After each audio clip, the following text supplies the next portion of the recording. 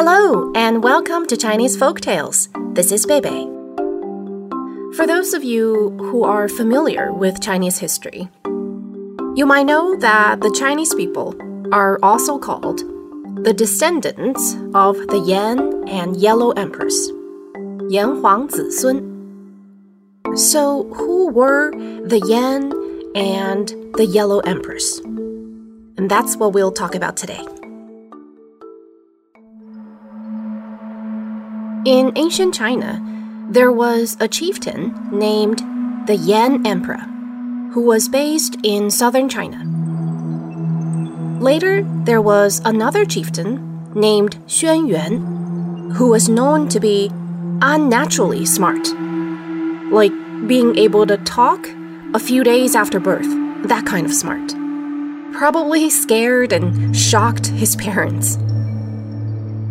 He was a great leader, though, and had a reputation of being just. People say that nothing escaped his eyes, and that he would punish anyone who had committed a crime. His popularity and prestige grew, and people started referring to him as Huangdi, or the Huang Emperor. And Huang means the color yellow, which was the royal color in Chinese culture. The Yellow Emperor was younger than Yan Emperor, who was already old when Yellow Emperor came to power. Heads of other smaller tribes were vying for power too, and fighting for land, and people were suffering. But the Yan Emperor was already too old to do anything. So it was the Yellow Emperor who led the troops and calmed the unrest.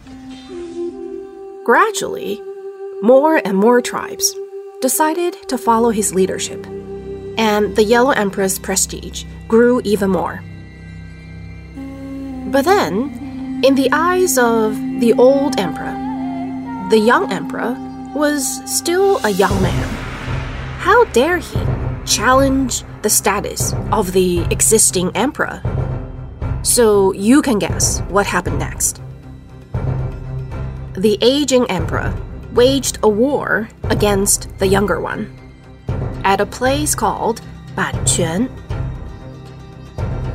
But you also know how this would end. The Yellow Emperor won the war, and he won for good.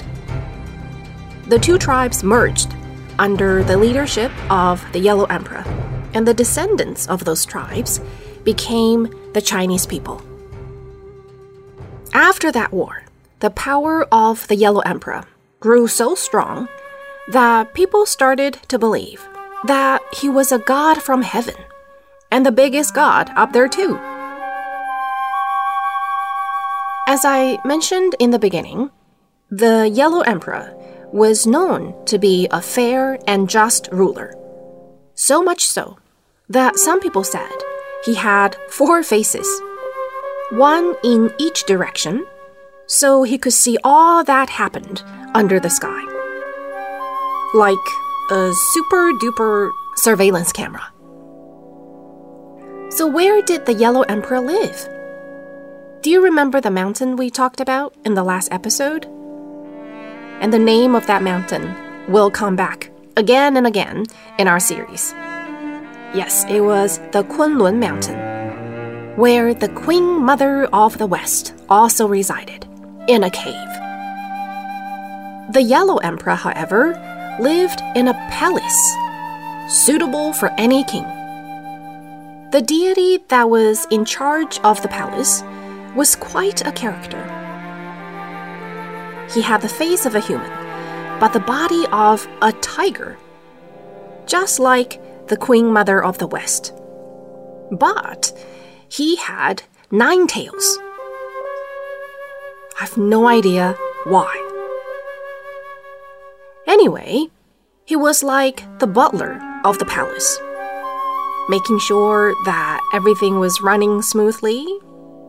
Flowers were always blooming, the phoenixes were not playing with fire, and that everything was shining with a glorious heavenly glow. Now I'm crossing back and forth between the real and the supernatural. But maybe that's just how people felt about the Yellow Emperor back then. It was not peace ever after, though. There was one tribal leader who refused to give him power, and his name was Chiyou. He was also very powerful and lived in southern China. Legend has it that his tribe was full of giants and that he had 81 brothers who all had copper heads with iron foreheads and bodies of iron too. So I figure people like that wouldn't want to be controlled by somebody else. Even the old emperor, the Yan emperor, had a hard time with him too. Chiyou wasn't very happy about the rising power of the Yellow Emperor. So he took up his weapon and riled up his brothers, 81 of them, telling them, "That dude thinks nothing of us. We gotta show him who is in charge here." And his brothers were growing rusty with all those metal parts, and they were restless from boredom. So everyone was itching for a good fight. "Yeah, let's swallow him whole," whatever boys say when they want to fight. Chiyou and his troops of giants marched from the south to the north, about to wage an important war in ancient history. As you probably have noticed, we've been crossing a border with the progression of these stories, which started with a relationship between nature and man, to that of between man, and between tribes. The human society was getting more and more complex, with the merging of some tribes until a state formed. But conflicts were inevitable in this process. The war between the Yan and Yellow Emperor, and the one to come up between the Yellow Emperor and Chiyou, were important parts of Chinese history. We're going to save this war for the next episode. I'll see you then.